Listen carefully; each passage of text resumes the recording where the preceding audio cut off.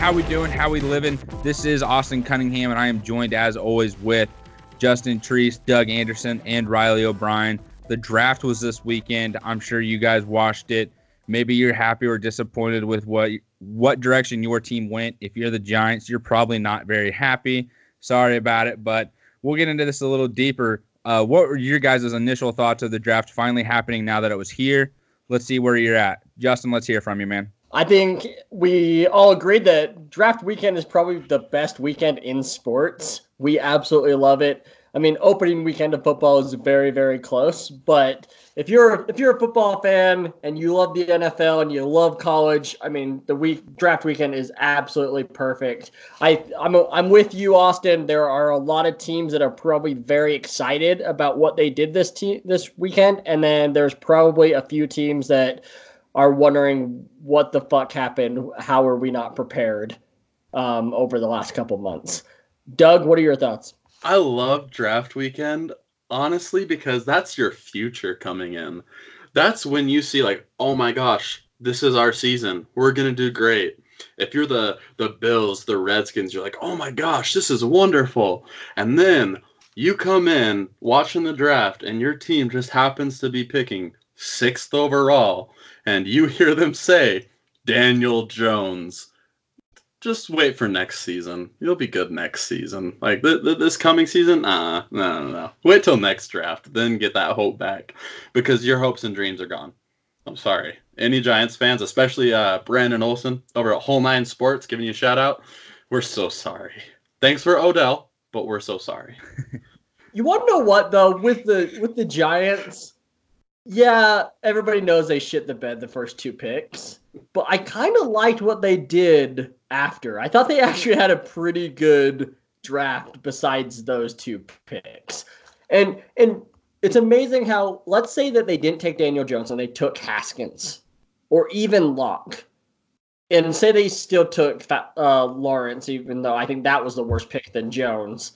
But like, if they would have just switched to that quarterback, I think all of us would have been saying that the Giants had a pretty good draft. Am I wrong on that? I think you're absolutely right. Now, here's my little thing my little thought on it, just since, I spent the night thinking over it, and the same as today. What if the Giants were right? What if taking Daniel Jones was, the smart thing to do at pick 6? Because, Locke's going to need time to develop. Haskins, potentially could be a plug-and-play type guy, may need time to develop. But that's not where the Giants are right now. They want a guy that's going to come in, the NFL and, want to be taught by Eli Manning. I think that's another huge piece in this that no one's really mentioned.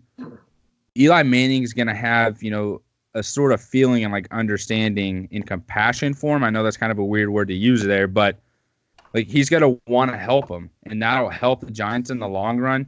Yes, they might have similar play. The Giants might not get away with that for another 10 years if Daniel Jones is the answer for them. But let's say he is. Let's say he is the answer and he has a better career than Locke and a Haskins. Then we're sitting here like, wow, the Giants actually had a pretty good draft. Maybe outside the fact that they took Dexter Lawrence and the pick that they got for OBJ, that's definitely a head scratcher. That's a big one for me. But what if Daniel Jones is the answer? Where are we at in 3 years sitting here looking back and talking about it? And if he's not, well, Gettleman's gone anyway, so. Absolutely. And for everybody that's not maybe familiar with what the Giants did do after the first 2 picks, they traded back up into the first round, got DeAndre Baker, they got O'Shane Ximines, they got Julian Love, they got a Darius Slayton, who's a wide receiver from Auburn, who I was a big fan of. I mean, and they got a few other guys that I just don't have off the top of my head, but those are the main guys that I was like, man, that's a good pick. That's a good pick. That's a good pick. And I'm the first to admit it that I was all offseason. I was like, yeah, but Gettleman hates cornerbacks. He's not going to draft any cornerbacks. And look, he goes after 2 very good cornerbacks in Julian Love and DeAndre Baker, and trading up back into the first round for Baker, which is a huge deal. A lot of people, I think we have intelligent fans that they kind of understand this, but for those that maybe are new to the draft and whatnot, why is it so important to trade up into the first round, even though you think that you could get somebody in the second round, say like the second or third pick in the second round? The reason why you want him in the first round is because you get that 5th-year option. And so then you can have that extra year before they hit free agency. So if you do hit on these guys, you get that extra year on a rookie deal, which you don't get on the second, third, fourth, fifth, sixth round guys. So just a heads up on that. But I'm with you, Austin. Like, all of us could be the idiots. We all could be wrong. I don't think we are, but we're really not going to know for a couple of years. And to go off of the Eli Manning thing, Eli knows he's safe. They're not going to bench him this year. They're not. Like, this organization loves him. They will give him this year to ride into the sunset, or 2 years. But for me, I'm just like, there's not going to be any animosity towards him. Like, say, like a Phillip Rivers, if they went and like got Josh Rosen, right? Like, I think that he's really going to try to help out Daniel Jones and be like, hey, man, in 2 years, I'm not going to be able to play this game at the high level that I think that I'm playing at now. So I'm going to make it so the Giants continue to succeed because I'm a full-time New York Football Giant. Going off your point of, the franchise, it's more the ownership loves Eli Manning and has respect for Eli Manning because what he's done for them since he's, taken the role. 2 Super Bowls, both against the Patriots. That's huge. And, when the time does come and you need Eli Manning to make a throw or make something happen, he does it in the playoffs. He does it in the Super Bowl. A lot of people give credit to that helmet catch, right? Wow, that's a great catch. I think a lot of people forget that Eli Manning was almost sacked 3 times on that same play. I mean, he's almost getting dragged down. Somehow breaks the tackle. I remember watching this I was in elementary school, and I remember watching this like they're about to blow the whistle. He's not going to get away. He gets away, and then he just launches it. Interception. Oh, my God, he caught it off the helmet. Little Austin Cunningham freaking running around with his head, cut off, just like, oh, my God. Didn't have a favorite, didn't care about the game, but it was just like, that's crazy. And that's just kind of what Eli's been. And then since the game's changed and evolved, it's everyone's faster, everyone's even stronger, since then. And Eli Manning really just kind of hasn't been as good with escaping the pocket, getting away from pressure as much as he used to. And, I mean, the dude is pretty old still. I mean, the same situation with Phillip Rivers, right? For me, I would have gone Dwayne Haskins. I really would have. And my favorite video from the draft up to this point of this pick, was Dwayne actually laughing at the pick. Like, he didn't seem like he was pissed off. He wasn't like, what the heck, they didn't pick me. He didn't show any sense of remorse. He laughed and just shrugged it off. And when he got picked up by the Redskins, which, holy hell, they fell to him at 15. They didn't even have to trade up like a lot of people thought they were going to or were going to have to. Like, he was so happy. He was stoked, which I would be too if the Redskins were to draft me over the Giants this season, because I don't get the Giants. I've said that, and I still don't. Totally. Speaking of that video, it actually reminds me a lot of the Brady Quinn video when the Dolphins passed on him for Ted Ginn, and you just see Brady Quinn be like, wow, like that, like the kind of the same sort of scenario there. But speaking of the Redskins, I think we all can agree here. We think that they had one of the stronger drafts out of all of the teams. So, Doug, I know that you text us first about this, so I'll let you lead the way here. Tell us a little bit about the Redskins draft. The Redskins, I know that they were filled with absolute joy when Dwayne Haskins kept falling to them. The reason I kind of laugh as I say Dwayne Haskins because I keep calling him Haskins. I don't know why, but I do. I'm probably going to keep doing that throughout his entire career. But Dwayne Haskins, he was able to have his buddy, Terry McLaurin, who he made look really good at their pro day. They picked him up. They picked up Montez Sweat, who we all love Montez Sweat. I'm impressed with the guy. I wasn't a huge fan of him at the beginning of the offseason. Once all of the pre-draft things started to happen. Watching more of his tape, though, you're like, all right, this dude's a contender. Work on his bend a little bit, but he's still really good. Still has tons of tenacity. Now, this was a sentence. I tweeted this, but this is a sentence I didn't think I would say this time last year that Bryce Love and Darius Geis were going to be the monsters in the backfield for the Redskins. Granted, Darius Geis got hurt last year, didn't get to play. Bryce Love did not have the season everybody was hoping that he would.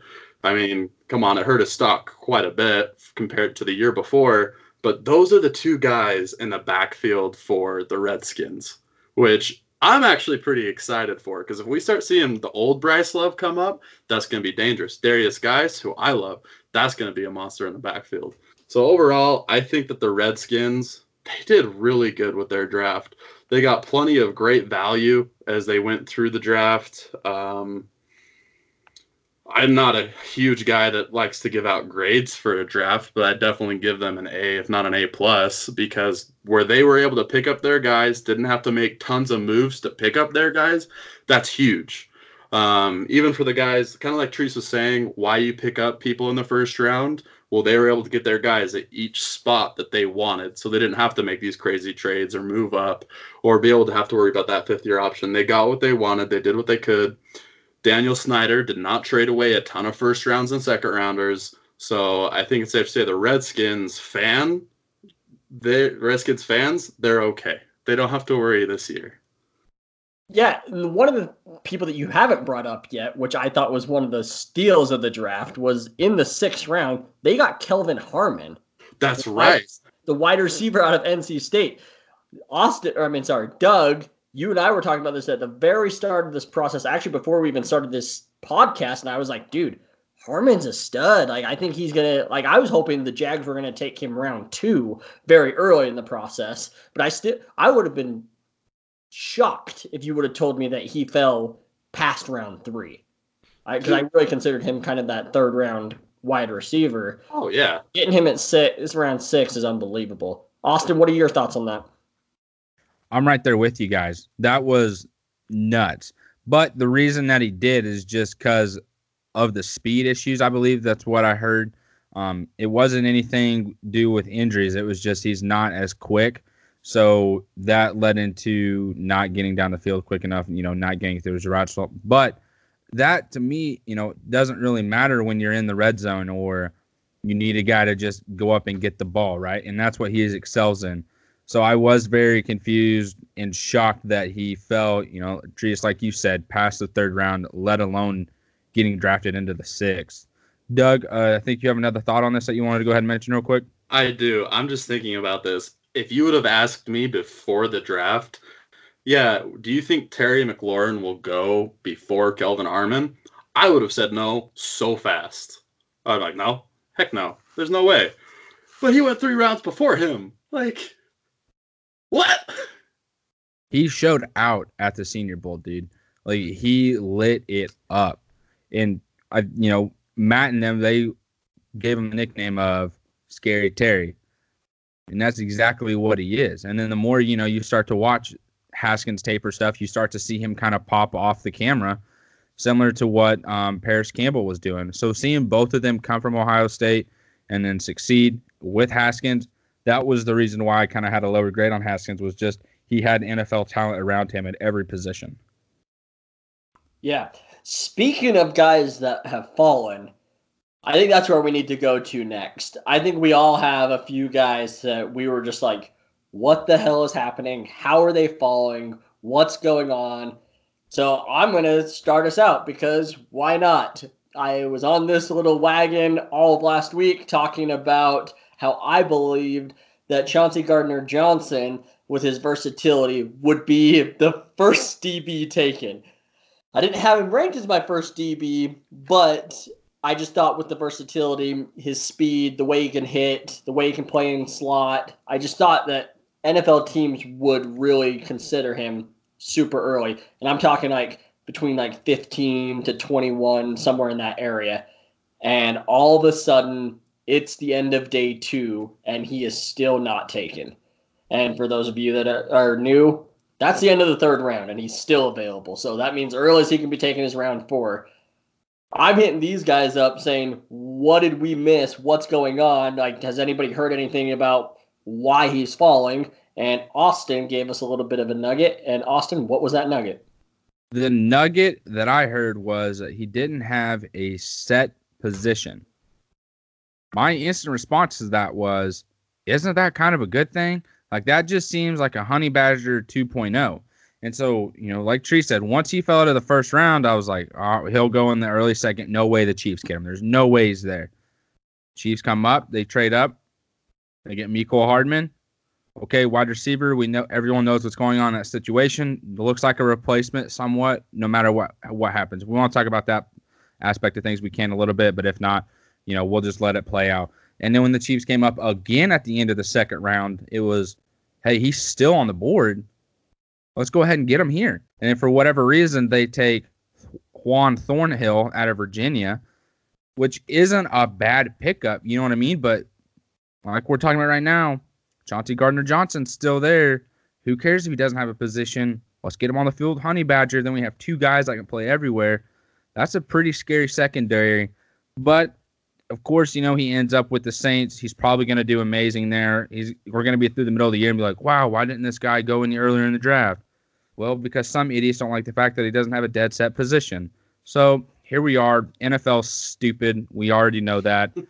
Who are some other guys, in your minds that had a huge fall that were kind of shocking to you besides, Treese's Chauncey Gardner-Johnson here? So this guy is somebody that I was high on, but I mean, the entire line that he was a part of, I was high on, and that's Bo Ben Schwazel, however you say his last name. But Bo, the right tackle from Wisconsin, the dude went undrafted.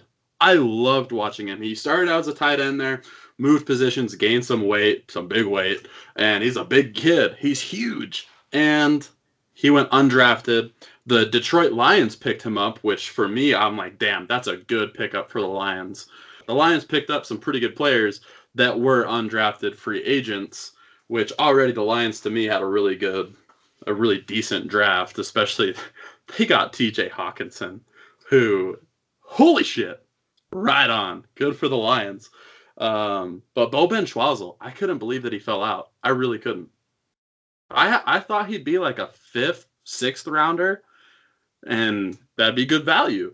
Instead, like, I'm missing something, apparently. We're all missing something, apparently. Yeah, I agree with you. I didn't know too much about him, like, personally, but, looking back and then the fact that, just like Doug mentioned, he gets picked up by the Lions, great pick by them. Some guys that were surprisingly false to me, first two receivers drafted was Hollywood Brown and N'Keal Harry, and of course that guy goes to the Patriots. That's just what we all freaking need. DK goes in the second to Seattle. AJ goes in the second to the Titans, which, by the way, the Titans had a pretty good freaking draft. That's something we'll talk about here in a little bit more. And then two other guys that were surprising falls for me was Greedy Williams. I know we'll get more into that here in a little bit. Doug, I know you didn't like it, but, man, you're going to have to now because that's a pretty good pickup. And the only reason he fell was because there's some insider from Louisiana State who talks shit on these players right before they go in, and these teams trust that guy and they fall. So I do know that. So Greedy's going to come in, with a fire underneath his ass, and he's probably going to do really well. And John Dorsey's going to be, pinned as a genius once again into the draft world. And then the last one for me is Chase Winovich, the defensive end out of Michigan. I think he's going to have a better career than Rashawn Gary. And, of course, this guy falls to the Patriots as well. I was so pissed when he fell to the Patriots. I was like, are you freaking kidding me? The Patriots? What the hell? N'Keal Harry, Chase Winovich fall to the freaking, and they go to the freaking Patriots. Oh, it's so hard for me to just not hate that team. These guys just fall to them. I mean, they land right in their laps, and they're like, what do we do here? Well, shit, look, there's Chase Winovich. Let's give him a freaking call. And that's just how it works. Treese, did you have any other guys that, were considered falling on your board? Another guy for me is Mack Wilson, who fell to Doug's team at pick 155. I considered him a top 40 player. I know that there were some worries about some medicals with him, but 155 is a crazy fall. I mean, if you're worried about medicals, I could see, okay, he drops to in the 70s, but 150, that's ridiculous to me. I did a mock draft on Twitter. I thought I was reaching when I had him going in the second round. I was like, I doubt that the Browns will pick him, but Mack Wilson, hopefully he's available. Freaking round 5, the Browns pick him up. I'm okay with it. 100% okay with it. I loved him. I thought he was great. So, hey, go Browns. Dog pound, baby. Yeah, I think the Browns had a pretty good draft, which kind of brings me to what I want to talk about next, guys, is what teams do we think had really, really good drafts? I know we've brought up the Redskins, but let's talk about some other teams here. So, Austin, how about you start us off? Yeah, so there were a lot of, not necessarily a lot of teams, but there were some teams where players just happened to fall to them. You know, they didn't have to trade up in situations. And a team that we've already kind of talked about is the Redskins. You know, Haskins falls to him. Montez Sweat doesn't necessarily fall to him, but they see that he's falling and they go, let's go ahead and trade back up and get this guy. You know, we've already talked about guys that fell to him in the later end of the draft, but another team that I thought did really, really good this year was the Bills. You know, they were able to get guys on all their needs and who they were looking for and who they wanted. And that just kind of goes to show how well Buffalo is doing and, you know, what direction they're heading. You know, they get Ed Oliver at pick 9. Then they get Cody Ford, Devin Singletary, which is like another Shady McCoy. So that's good for them. Then they get Dawson Knox as a tight end. Move up and get Voshon Joseph. Treese, that's a big guy for you. Jaquan Johnson, Daryl Johnson, and then Tommy Sweeney, and that wraps up their draft. But, I mean, all those guys, I mean, at the beginning there can be plug and play, essentially. You know, you give Singletary maybe a year or two to develop behind McCoy. Maybe he plays this year because McCoy's going to get hurt like he always does. That's not a knock against him, but at the same time it is, because if you're hurt, you're hurt. You know, the best ability a player has is availability, and if you don't have it, next guy up. You know what I mean? So that's it for the Bills. I think they're heading in the right direction for their franchise, and they're going to do great. Another one for me was the Indianapolis Colts. Oh, my God. Does their GM know what he's doing? Because he just, another situation. Guys don't necessarily seem to fall to him, but when they pick him, you're going to ask yourself, why did they get him there? And then when the season happens, you're going, makes sense. You know, just like I was saying here, Chris Ballard's a genius. He gets Rocky Ya-Sin, falls right to them there in the second round. He trades back out of the first, trades back again. He's able to get extra picks for their team, which is just great because he's still able to get one of the top corners in the draft. And then he gets Ben Bango. I know I just botched the heck out of that name. Ben Bagu out of TCU. He's a heck of an edge guy. I did some scouting on him, and that guy shows up on tape, as well as their linebacker that, you know, happened to fall in the draft, but will be a good pickup for the future. Colts moved on to get Paris Campbell. Looks like they're just decided to draft guys that I definitely don't know how to pronounce. Bobby Okereke, another linebacker that's a good pickup for him. And then they just kind of went down the board and was able to get more help for the defense, and that's just great for them. So the Colts, you know, it seems like they're reaching on some of these guys here, but they end up falling to them in the perfect spot, and that's ultimately what they need, and that's just beautiful for them. And this last team here that I have that I feel like won the draft, and I hate to say it because I hate them, they're in the AFC, and this just goes to prove that the Chiefs need to win now. They need to figure it out quickly, or they're going to be screwed because the Raiders are coming back. The 3 picks that they had in the first round might have seemed like a little bit of a reach, but I'll tell you what, those guys are going to come in and they're going to change the culture of that team. They're going to change the culture of that defense, which was one of the worst ones last year. They get immediate help along the defensive line. They get immediate help in their secondary. And we can say these guys kind of fell in the draft, but they just land in their lap, you know, in the later rounds, and then they get a Foster Moreau. One of my favorite tight ends, you know, that I wanted the Chiefs to grab. Chiefs don't get to him. They don't have a 4th pick. They traded their 5th pick. And so they eventually just end up creating this new team of their, like, you know, hey, I know this Austin kid really likes him. Let's go ahead and take him. The other one was Isaiah Johnson, the defensive back at Houston. Watch that kid play. Oh, my God. He's tall. He's got long arms. He's super freaking fast, and he can tackle. And that's going to be huge for the Raiders, and that's huge, you know, for him. Because the guy that was drafted right before him, I don't remember his name, excuse me there, but Matt and Mello were talking about, wow, that guy really tackles. You know, that guy, that's a good cornerback that can tackle. And then Isaiah Johnson's the next pick, and he's got like 20 more tackles than him. And you're just like, great, he can cover and tackle.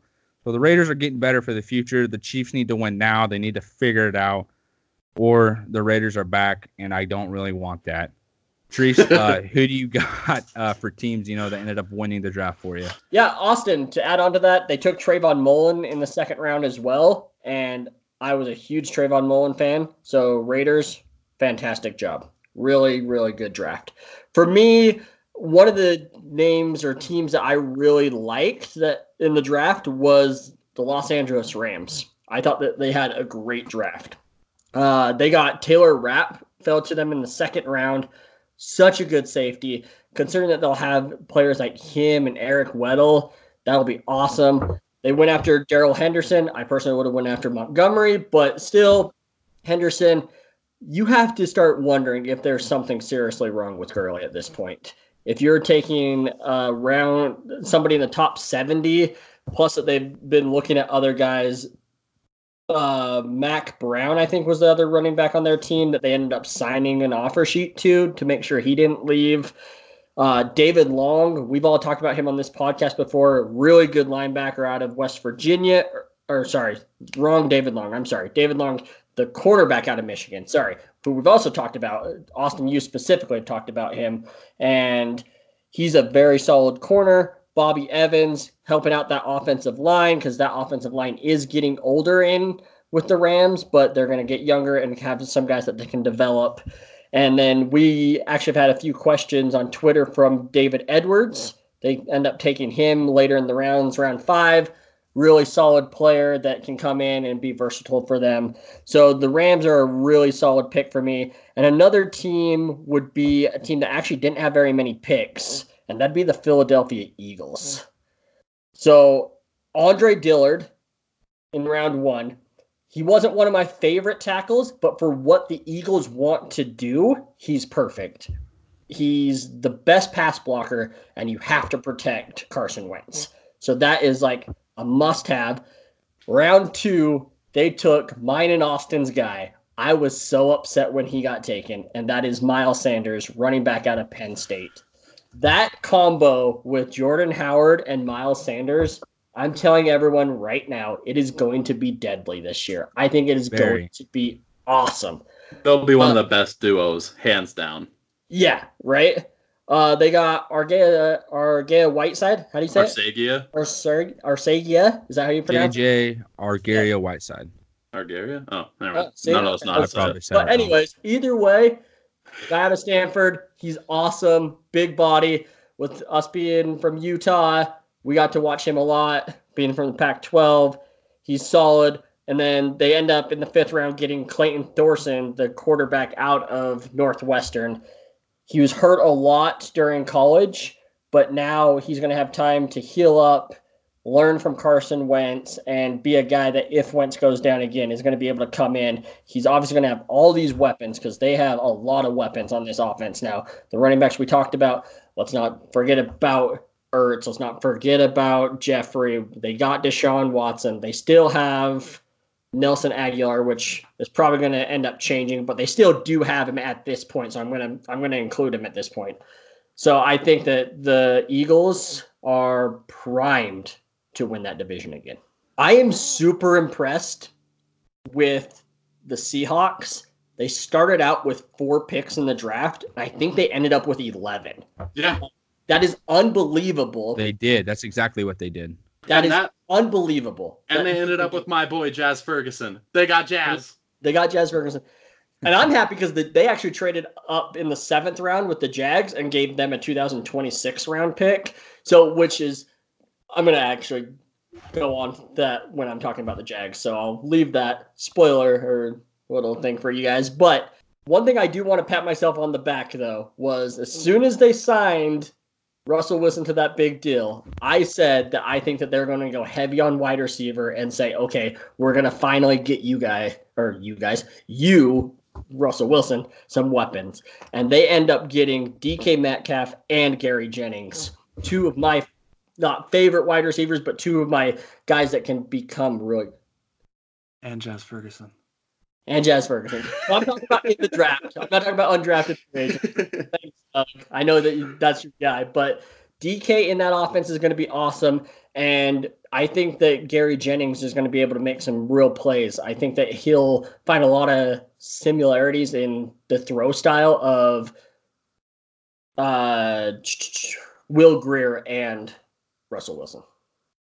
No, All right. that's Sorry. perfect. Sorry, guys. I know that we were supposed to do that, but I just didn't want us to forget about that because I thought that was super impressive of what the Seahawks did. No, I'm super glad you brought that up too at the very end there, because they had like nothing. And just saying, all right, so Pete Carroll, the day of the draft, or the day before the draft, of course, just like last year, the Seahawks, they try and give hints as to what they're going to attempt to do. So he played the song Lean On Me on the piano, which Pete Carroll, first of all, is so weird. Took his shirt off for the DK Metcalf. When DK Metcalf came in, I was like, all right, weird Pete. to you? I thought it was cool, but also Pete Carroll's a weird looking dude. Like, it was just, I was like, all right, I like him. He's trying to be young like everybody else. I loved it. Absolutely loved it. I just think Pete Carroll's a different guy. That's just how it is in general, though. But he played that Lean On Me. The very end of that song, it just says, call me, over and over again. Because they were ready to make those trades. Like, that was their plan all along. Which, of course, looking back at it now, that's just how it is. But I loved what the Seahawks did. They definitely had a draft nobody could have predicted. Nobody mocked out. Nobody made the guesses that they were going to make those trades. So that I'll admit, I'm impressed with the Seahawks too. I'm glad you brought that up. But now let's go into grading our team's drafts. I'll start out. I got to start talking about Greedy because just like Tree said, I wasn't sold on him. He was always in my top 4 for a cornerback, but what really made me not sold on Greedy was his performance his last year at LSU. His first year, he did amazing at LSU. The dude was a stud. Really good. Second year, though, just didn't perform the same way. It seemed like some plays he was great with man coverage, but if the play didn't go his way, he'd just stop. He wouldn't do anything. And I don't know if that's effort. I don't know if that's him just wanting to be like, hey, listen, I know I'm pretty damn good. I'm going to go in the draft. I'll go high. I just need to stay safe. I need to be careful. I can't get hurt. So I don't know what the whole deal was with that LSU, but I will say this. He fell out of the first round. I would have said, if somebody were to ask me, like, hey, if somebody were to ask me that, hey, what do you think of Greedy Williams? When is he going to leave? I would have told you, damn it, Greedy's going to go in the first round. He definitely is going in the first round. I would have told you that any day. He fell, though. I was like, what? No freaking way. That's Greedy Williams. Everybody loves him. I had issues with his character, but that's beside the point. The Browns got him in the second round. Greedy Williams, Denzel Ward, then you got Demarius Randall covering up top, Terrence Mitchell even from the Chiefs that we picked up last year. Dude was a baller for us. I'm pretty damn excited for the Browns secondary now. Now, last podcast I said the Browns need secondary help and linebackers. What do? They draft the majority of secondary help and linebackers. Mack Wilson, insanely happy that the Browns picked up Mack Wilson. They also picked up Taki from BYU. For us, we're Utah people, at least Riley, Treese, and I. We're Utah people all the way. But I got to root for a BYU guy now, and I actually do like him as a player. I just don't like that school. That's beside the point. But the Browns in general, overall, they picked up a ton of good players. I'm going to give them an A overall for a grade for their draft, because I think that they did amazing. And mainly because of the value that dropped to them, especially Greedy in the second round. No way I would have thought that would have happened. But I'll give them easily an A. But I mean, speaking of, the Browns had a ton of value drop to them. But let's get real here. In our too good to be true mock draft, Justin Treese goes, oh, this is way too good to be true. I don't see it happening. But Josh Allen to the Jags at the 7th overall pick. So, Treese, what happened in the NFL draft? It's just too good to be true, everybody. You can't make this shit up. Austin, how pumped were you when you saw that video of me? Because I was going nuts. I called both of you guys, and I was like, I don't even care what else is going on. I was driving home. I was so excited. Austin was like, I got to post that video. He was like the first one to be like, I got to do this. So But I don't know why I asked. It was more of a rhetorical question. I'm sorry, Austin. But anyways, I was happy for you. I was really happy for you. You called me and I was in the middle of a conversation with my girlfriend, and she was like, "What is going on?" And I was like, "Josh Allen just fell to the Jaguars." Who? She's like, here, just listen to him. He's happy. Let him enjoy his moment. So I'm gonna let you have your moment again. Go ahead and continue on with their draft. Yeah, thank you. So I was the first one to say this. I was against all the people that said they're going to take a right tackle in the first round. I was saying for months now that defensive end is what they need. They need another speed rusher, and then they can take an offensive lineman in the second round. And what do you know? That's exactly what they do. And I'm the first to admit that I'm absolutely shocked that Jawaan Taylor is the one that they end up getting in the second round, as a lot of people thought they were going to get him in at pick 7. I know there was some concerns about his knee, and that's why he ended up falling, but he hasn't missed any time. He seems to be healthy, and I'm going to take his word for it there. They end up trading up 3 picks to get him, to assure that they get him in the second round, which I think is awesome. It honestly really does remind me of that 2016 draft where Jalen Ramsey just falls to them, and then they were already considering Myles Jack that early anyways, and then he ends up falling to the second round, so they trade up to get their guy. My favorite thing is they didn't give up that much to trade up those 3 or 4 spots that they did. They end up giving away a 4th-round pick, but they get a 5th-round pick and a 7th-round pick. So they gain 2 picks, they lose 1 pick, and then they end up trading that 7th-round pick later in the draft for a next year's 6th-round pick. So they end up getting a 5th and 6th rounder and only give up a 4th rounder to move up those few spots to get their guy, which I think is just a great move for them. I'm very happy. First 2 picks, awesome. You have to give it an A at that point. Round 3, they end up getting Josh Oliver, which I did like Josh Oliver. I actually didn't think that the Jags would consider him as much because I think he's more of a pass-catching tight end more than an interior blocker. But now that I'm thinking about it, is all their tight ends that they have now are all just those blocking type and not the receiving type. So maybe that's exactly what they did need. I thought they would just go for a guy that kind of can do both.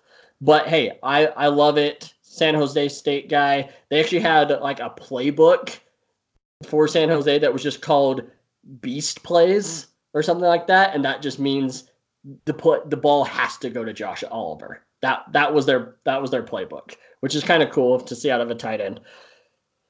Now we start getting interesting. Round 3, pick 98, Quincy Williams. I was like, Chauncey Gardner-Johnson's on the board. Chauncey Gardner's on the board. Let's get him back. We'll get 2 Florida guys. We're gonna be having the best draft. Let's just get him. They end up taking Quincy Williams. I have to text these guys. Hey, anybody know about Quincy Williams from Murray State? Because this is the first time I've ever heard his name. No idea who this dude was. Austin then sends me a little text saying, yeah, it's Quinnen Williams' brother. Quinnen Williams, who went number 3 overall to the Jets. I'm like, okay, bloodlines are good, but that doesn't mean that you're good at football. So I'm like, all right, I look at our little database that a lot of us use here that with players, look for him. He's not in it. I'm like, shit, okay. So next best thing we can do is go to YouTube. Let's just see if there's a highlight reel and just see what we can get. And there is one video of Quincy Williams. And lo and behold, it's uploaded by Quincy Williams, which is a nice little touch there. And again, it's highlights, everybody. So obviously you're going to look good in a highlight reel. Like that's the point of them. But I did love seeing the speed. He is a very hard hitter. He has this mixture of, he could be like an outside linebacker or he could be like kind of a bigger safety. And I think that's exactly the way the Jags are going to use him. I think they're just going to be letting him play kind of all over the field, uses versatility there. I can say I don't like the pick just because I didn't know if the value was there, but given there are a lot of rumors, even Kyle Shanahan came out yesterday and said this is exactly where we had him ranked, was in the 3rd round.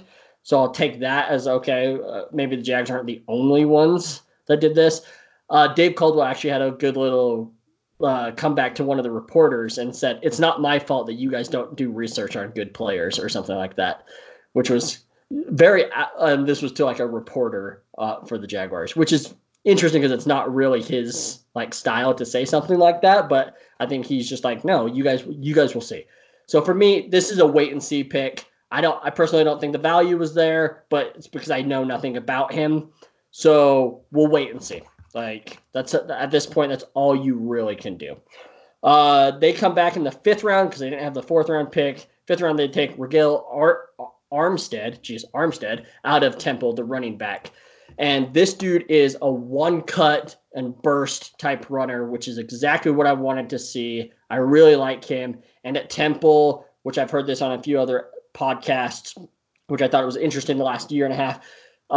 If you wear single digit numbers at Temple, it's like a big deal. And he was wearing single digit numbers. So I'm like, okay, cool. Like, let's, take that for what it's worth. It's more of like a good thing by the coaches, like saying like, hey, you've earned this, which is cool. Like you want a guy that's on good terms with coaches and whatnot.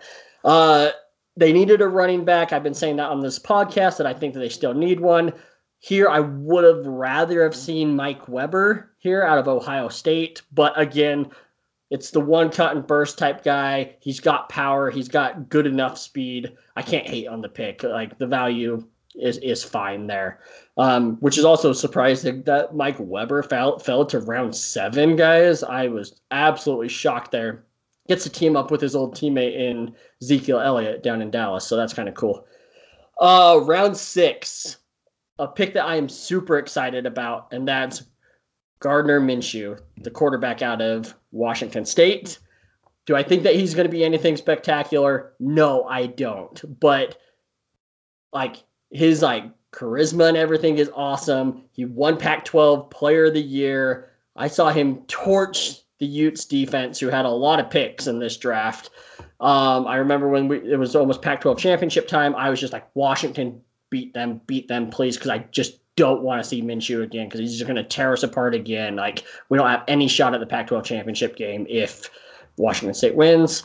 And luckily that did happen, but then Byron Murphy kind of ruined all of our hopes and dreams. I went to that game in California, and that was just heartbreaking. Speaking of that, the tailgating at that stadium, at Levi Stadium, is complete garbage. Whoever's in charge of that, can you please fix it? Like, they didn't open up tailgating until 2 hours before the game started. I'm like, what the fuck are you talking about? We legit show up like 11 hours early to tailgating and just party. Yeah. And I'm dead serious, 11 hours early. Usually, like, games in Utah are like 8 p.m., and we usually show up at like 8 or 9 a.m. and just go all out all day. We do breakfast, lunch, dinner. We have a lot of beer pong. We have a lot of challenges on who can drink as much as you can. And record for me is 28 beers, which my stomach was really full that day. Yeah, everybody, you're welcome. But anyways, back to Minshew. That was a side tangent there. You're welcome. Minshew, it's a full circle, everyone. Don't worry about it. Back to Minshew. He was, maybe some of you guys don't know, like, nobody really wanted him, and then he ended up going to a couple different colleges, and then he ended up going to Alabama, but it was going to be more of like a coaching role rather than a player's role. And then Mike Leach calls him and just says, hey, come to Washington State. Let's see what can happen. Within 2 weeks, he became the starting quarterback at Washington State. And he ended up showing up, I think, in mid to late June last year. So he didn't even know like the system or the playbook or anything like that. So the reason I love this pick the most is if he does not work out as a player, he's going to be their quarterback coach. Guaranteed. I'm going to call it right now. So I love that pick. I think that's enough for the Jags. I think everybody's like, okay, dude, can we move on to another team? So you're welcome. Hey, I've said it before.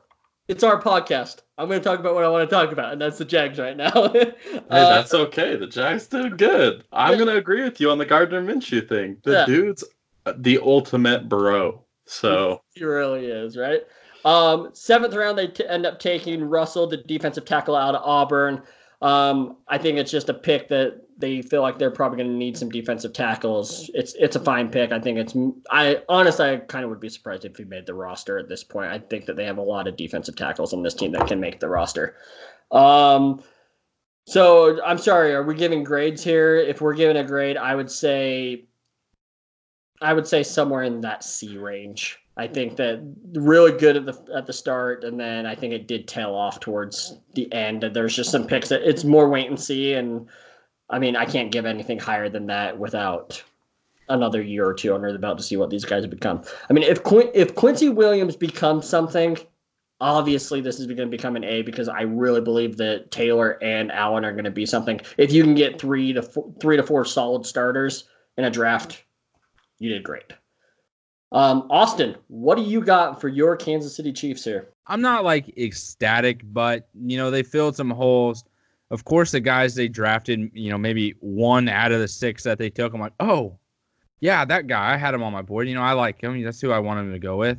But it's a pretty good draft. I'm happy with it. I think it fills some holes, and these guys will be Chiefs for a long time. Brett Veach does a good job at finding guys that, have great potential, but still showed a lot of talent in college. That's what I love about him the most.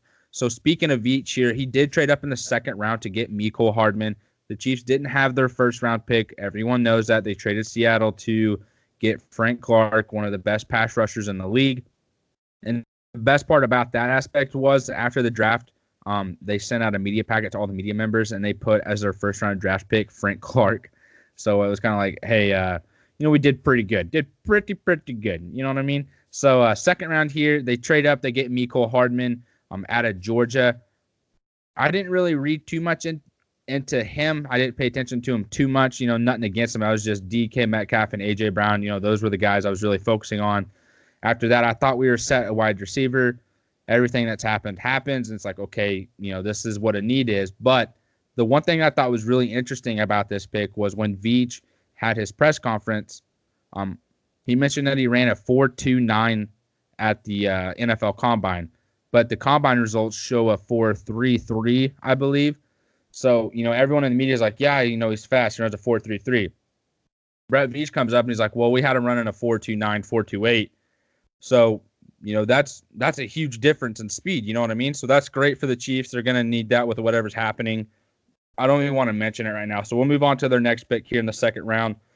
Juan Thornhill out of Virginia. He's a big cover safety. He's got some decent range. He hits hard. He led the team in interceptions, so you like to see that. Chiefs definitely do need help in their secondary. Armani Watts is coming back from an injury. His issue is tackling. Juan Thornhill doesn't seem to have that issue, so that's going to be nice. Maybe they'll duel it out for that pick that spot with Daniel Sorensen, Armani Watts, Jordan Lucas. Those are just guys further down there, the Chiefs' depth chart. Then in the third round, the Chiefs went Colin Saunders. This is probably my favorite pick of the draft just because of his name and what he's been through and just the type of guy that he is. This is a guy that, was recorded doing backflips at the Senior Bowl. This is that big defensive tackle that can do backflips. I don't know how many other defensive tackles you see out there doing this type of stuff, but this is also what got him up draft boards. Wow, this guy's pretty athletic, and he is. He tore it up at the Senior Bowl. He's got a tremendous speed off the line of scrimmage. He's great. He's a good pass rusher, which the Chiefs don't have as their interior defensive line besides Chris Jones. They have Derek Nottie, but he's going to be the guy that comes in and fills up, gaps and, just kind of eats up space against the run, but he doesn't have a good pass rush technique. Colin Saunders fills that right there. So that's more depth to the defensive line. I really like that. Then in the sixth round, the Chiefs didn't have a fourth round pick. They traded that a couple years ago to the Bills to get Reggie Ragland. Guess it's a good pick. We'll see how that, how he does in this new defensive scheme. The fifth round pick is what they traded as part to move up in the second round to get Hardman. So in the sixth round, they have 2 picks here. The first one, they get Rashad Fenton, cornerback out of South Carolina. I feel like this is a little late in the draft to be getting a corner, but watching his tape and seeing him, he's a physical type corner. He's a ball hawk. He seems to know where the ball is. He's got good speed.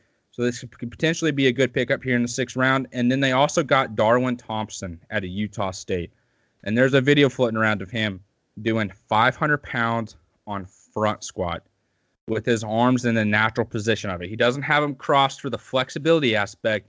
This dude's got his hands. You can see it. He's got it just sitting on his shoulder, and he's got like 2 fingers just kind of holding the bar the best that he can. Dude goes all the way down, ass to grass on the front squat, and then comes right back up with ease. That's tremendous. You watch his tape. The dude bounce off tacklers. He's got great balance. He's got quick speed. I believe at the combine he ran like a 4.56.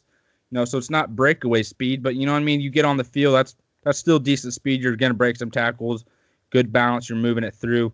We saw that with Kareem Hunt kind of. He's not as big as Kareem Hunt, but that's what Chiefs fans really like. That's kind of what they started to fall in love with on their running back prototypes, is a guy that has a good balance, can break tackles, can get those extra yards, and doesn't give up.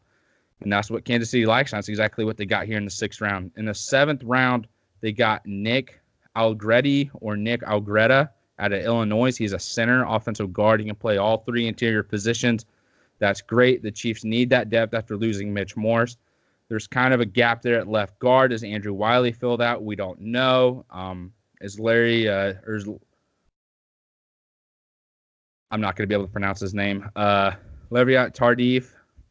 He's the doctor, Canadian doctor, Chiefs offensive lineman. You guys shaking your heads, you don't know. Okay, yeah, the Chiefs have a doctor on the team. What do you guys got? Huh? That's what I thought. When he got hurt last year, funny story here, he told the medical staff when they came out what happened to his leg. He's like, oh, yeah, I got a strained MCL. It's like, okay. He's like, yeah, I'm probably out like 6 weeks. That's exactly how long he was out. So when I heard that story, I thought it was pretty funny. But the Chiefs grabbed interior offensive line depth. So to go ahead and wrap up this Chiefs draft here, I think they filled a lot of holes. They filled some needs. You wish they would have got some more big name type guys, but that's not really what Kansas City is about. They're going to get guys that are going to come in and play, add some depth, which is what this team ultimately needs. They did go defense heavy, which is what they did last year as well. So I'm going to go ahead and give them a B as a grade, just because, isn't really any of the guys that you heard a lot of the media talking about as in, hey, this guy's a definite hit. Even, if that is to be said, you don't know if they're going to hit or not. So I will give them a B. I would love to see this team continue to develop and transition.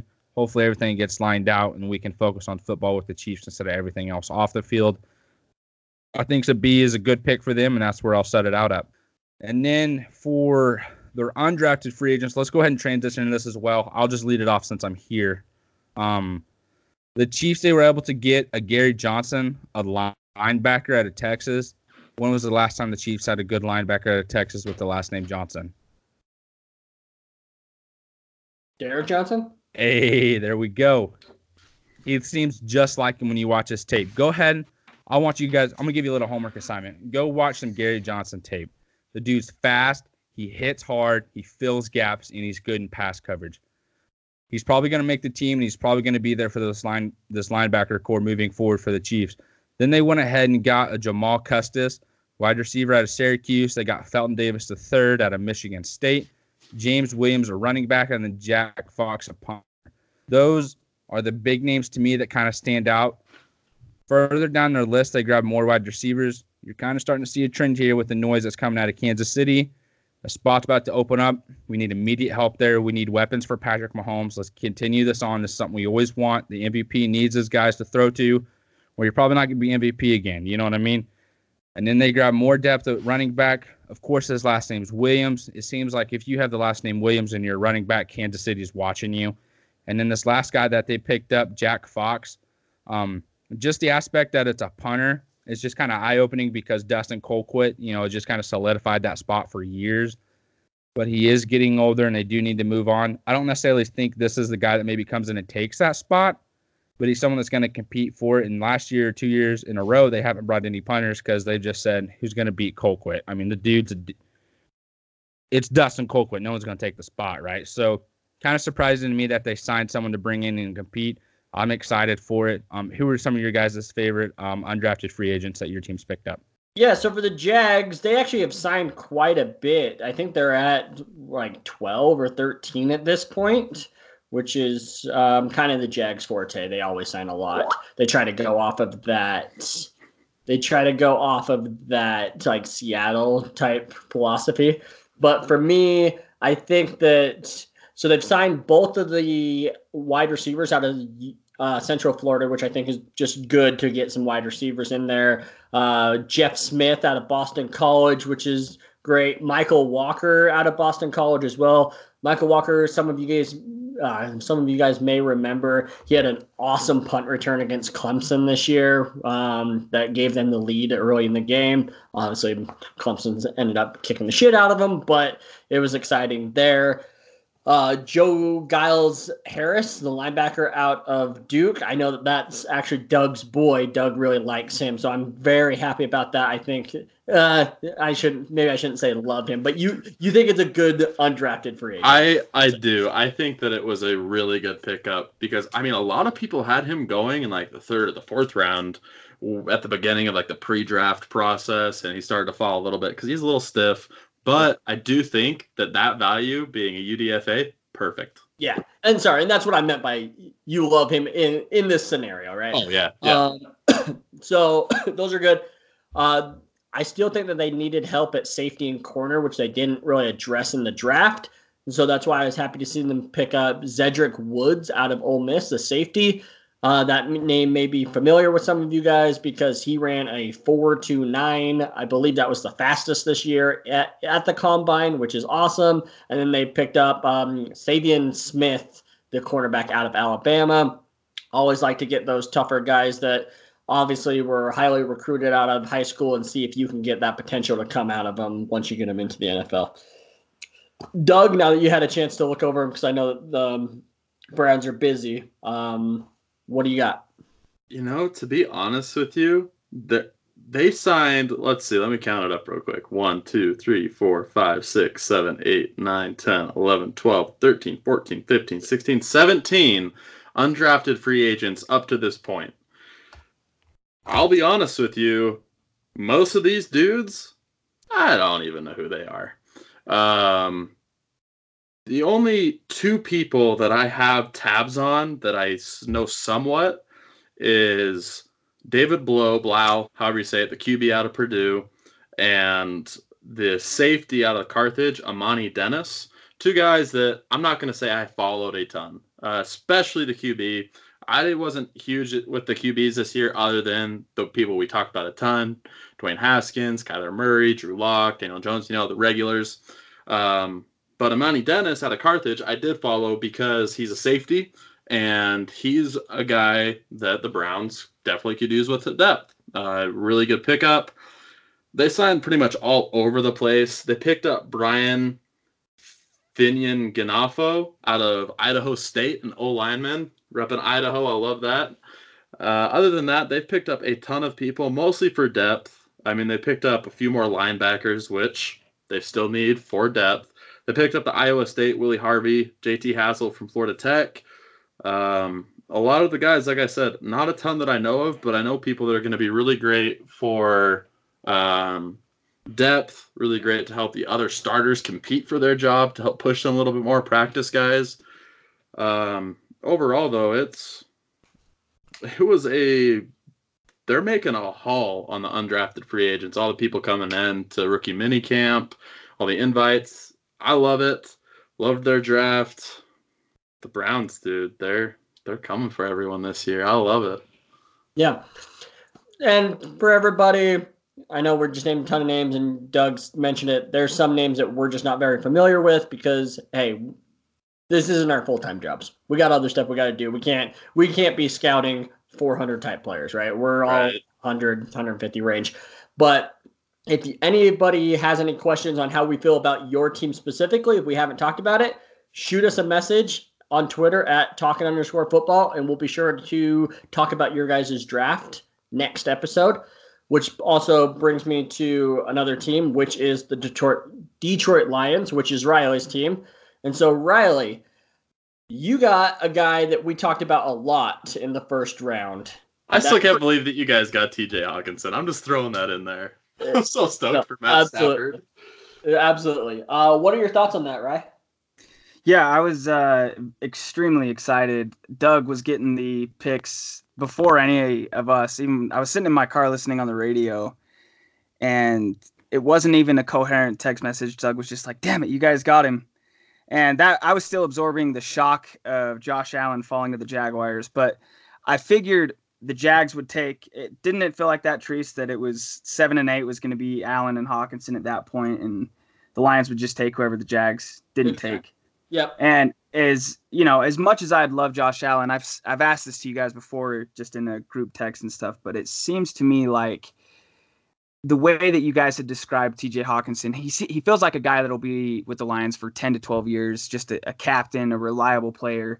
Whereas I feel like defensive players, kind of come in and go. Like somebody like even with what they have going on with Ziggy Ansah right now, he's had moments, but and that's not to say every DN's going to be like him, but I just thought, in this position, I'd rather have the guy that I feel like is going to be a reliable player, because that's what the Lions need. They need reliable players to stay with the team. And so I think that obviously, a lot of people bitched about Stafford having such a bad year last year, but he didn't have very many options to throw the ball to, especially the latter part of the year.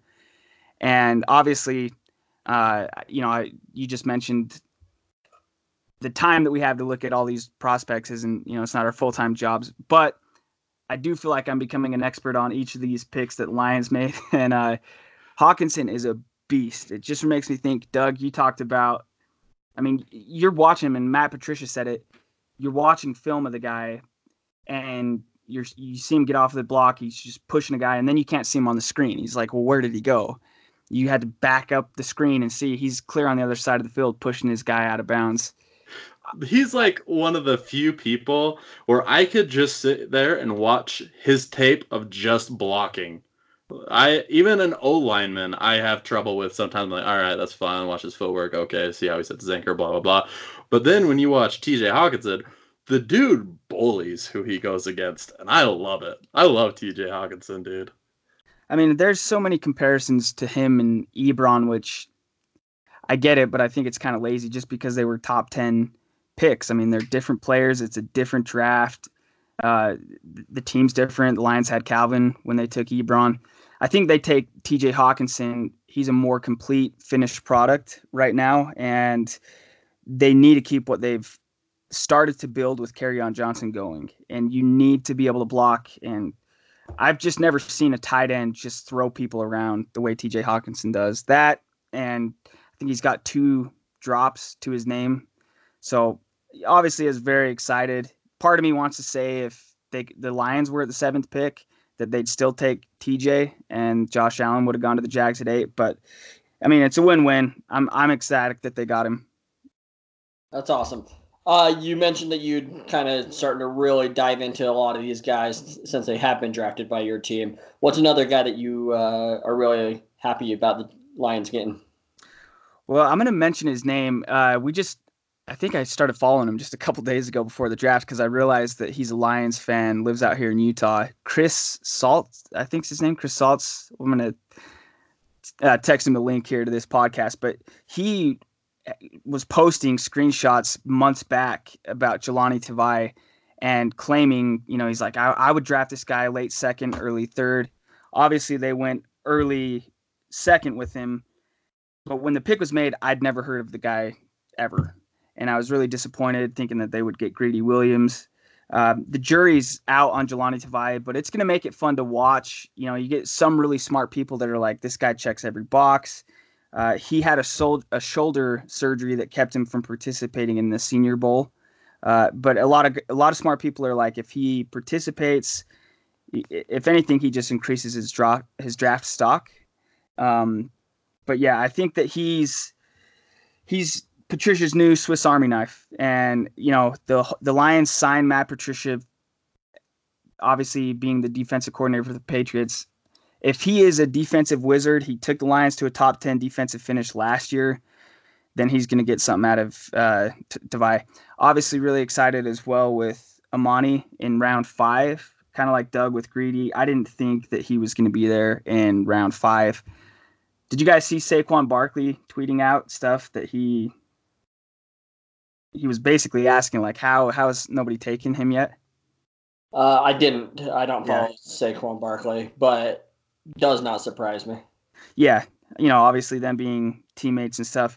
The big surprise with me was that the Lions didn't getting the offensive line help, but as Doug has stated, that's where they've gone heavy, and that's where I expected them to go. As soon as the draft ended and I recapped position by round selections that the Lions made, it was still obvious that they needed more offensive line help, and so they've addressed that in UDFA.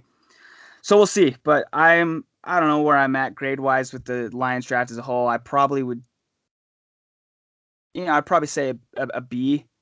If you look at those first two picks, could have been Ed Oliver and Greedy Williams. Would you trade that for TJ Hawkinson and Jelani Tavai? Hard to say, but I don't know that I'd trade TJ Hawkinson for anybody in the entire league at this point. That's how good he is. That's such a Riley comment. If you guys, I'm not gonna say that. Never mind. I was gonna say how much I love TJ Hawkinson again, but I think I beat that like a dead horse. So that's all right, man. That's like all I'm saying this episode is how much I love TJ Hawkinson. I love TJ Hawkinson. No, but I am glad that you guys all talked about him and text me when he was picked. I'm glad that you guys who know these guys a lot better than I do gave him such a good grade, and I'm just glad that the Lions took who I wanted them to pick. When Josh Allen was off the board, I was like, please, please, please be TJ, and it was. So that was awesome. Well, awesome, Riley. Thank you so much, dude. Everyone's, I think everyone's kind of pretty happy with their team overall draft grades and the guys that they decided to go with. Can't wait for football here. The draft's over. We've been waiting months for this. It's something we've been talking about for months. Now that it's over, we're going to sit here and talk about how do these guys fit our teams. Plenty of stuff to talk about as the season, the offseason continues and we start to head into the actual football season of training camp. And then, hoping our team gets through healthy. I'm not going to jinx anybody, say any team names. But let's go ahead and end it there. That wraps up our episode. Once again, thank you guys for listening. We appreciate you. We love you. Hit us up on Twitter, talking_football. Once again, we do have T-shirts. We have apparel. Bow, bow, bow. Haven't done that yet today. That'll wrap us up today. Thank you guys again. Have a good evening. Peace out.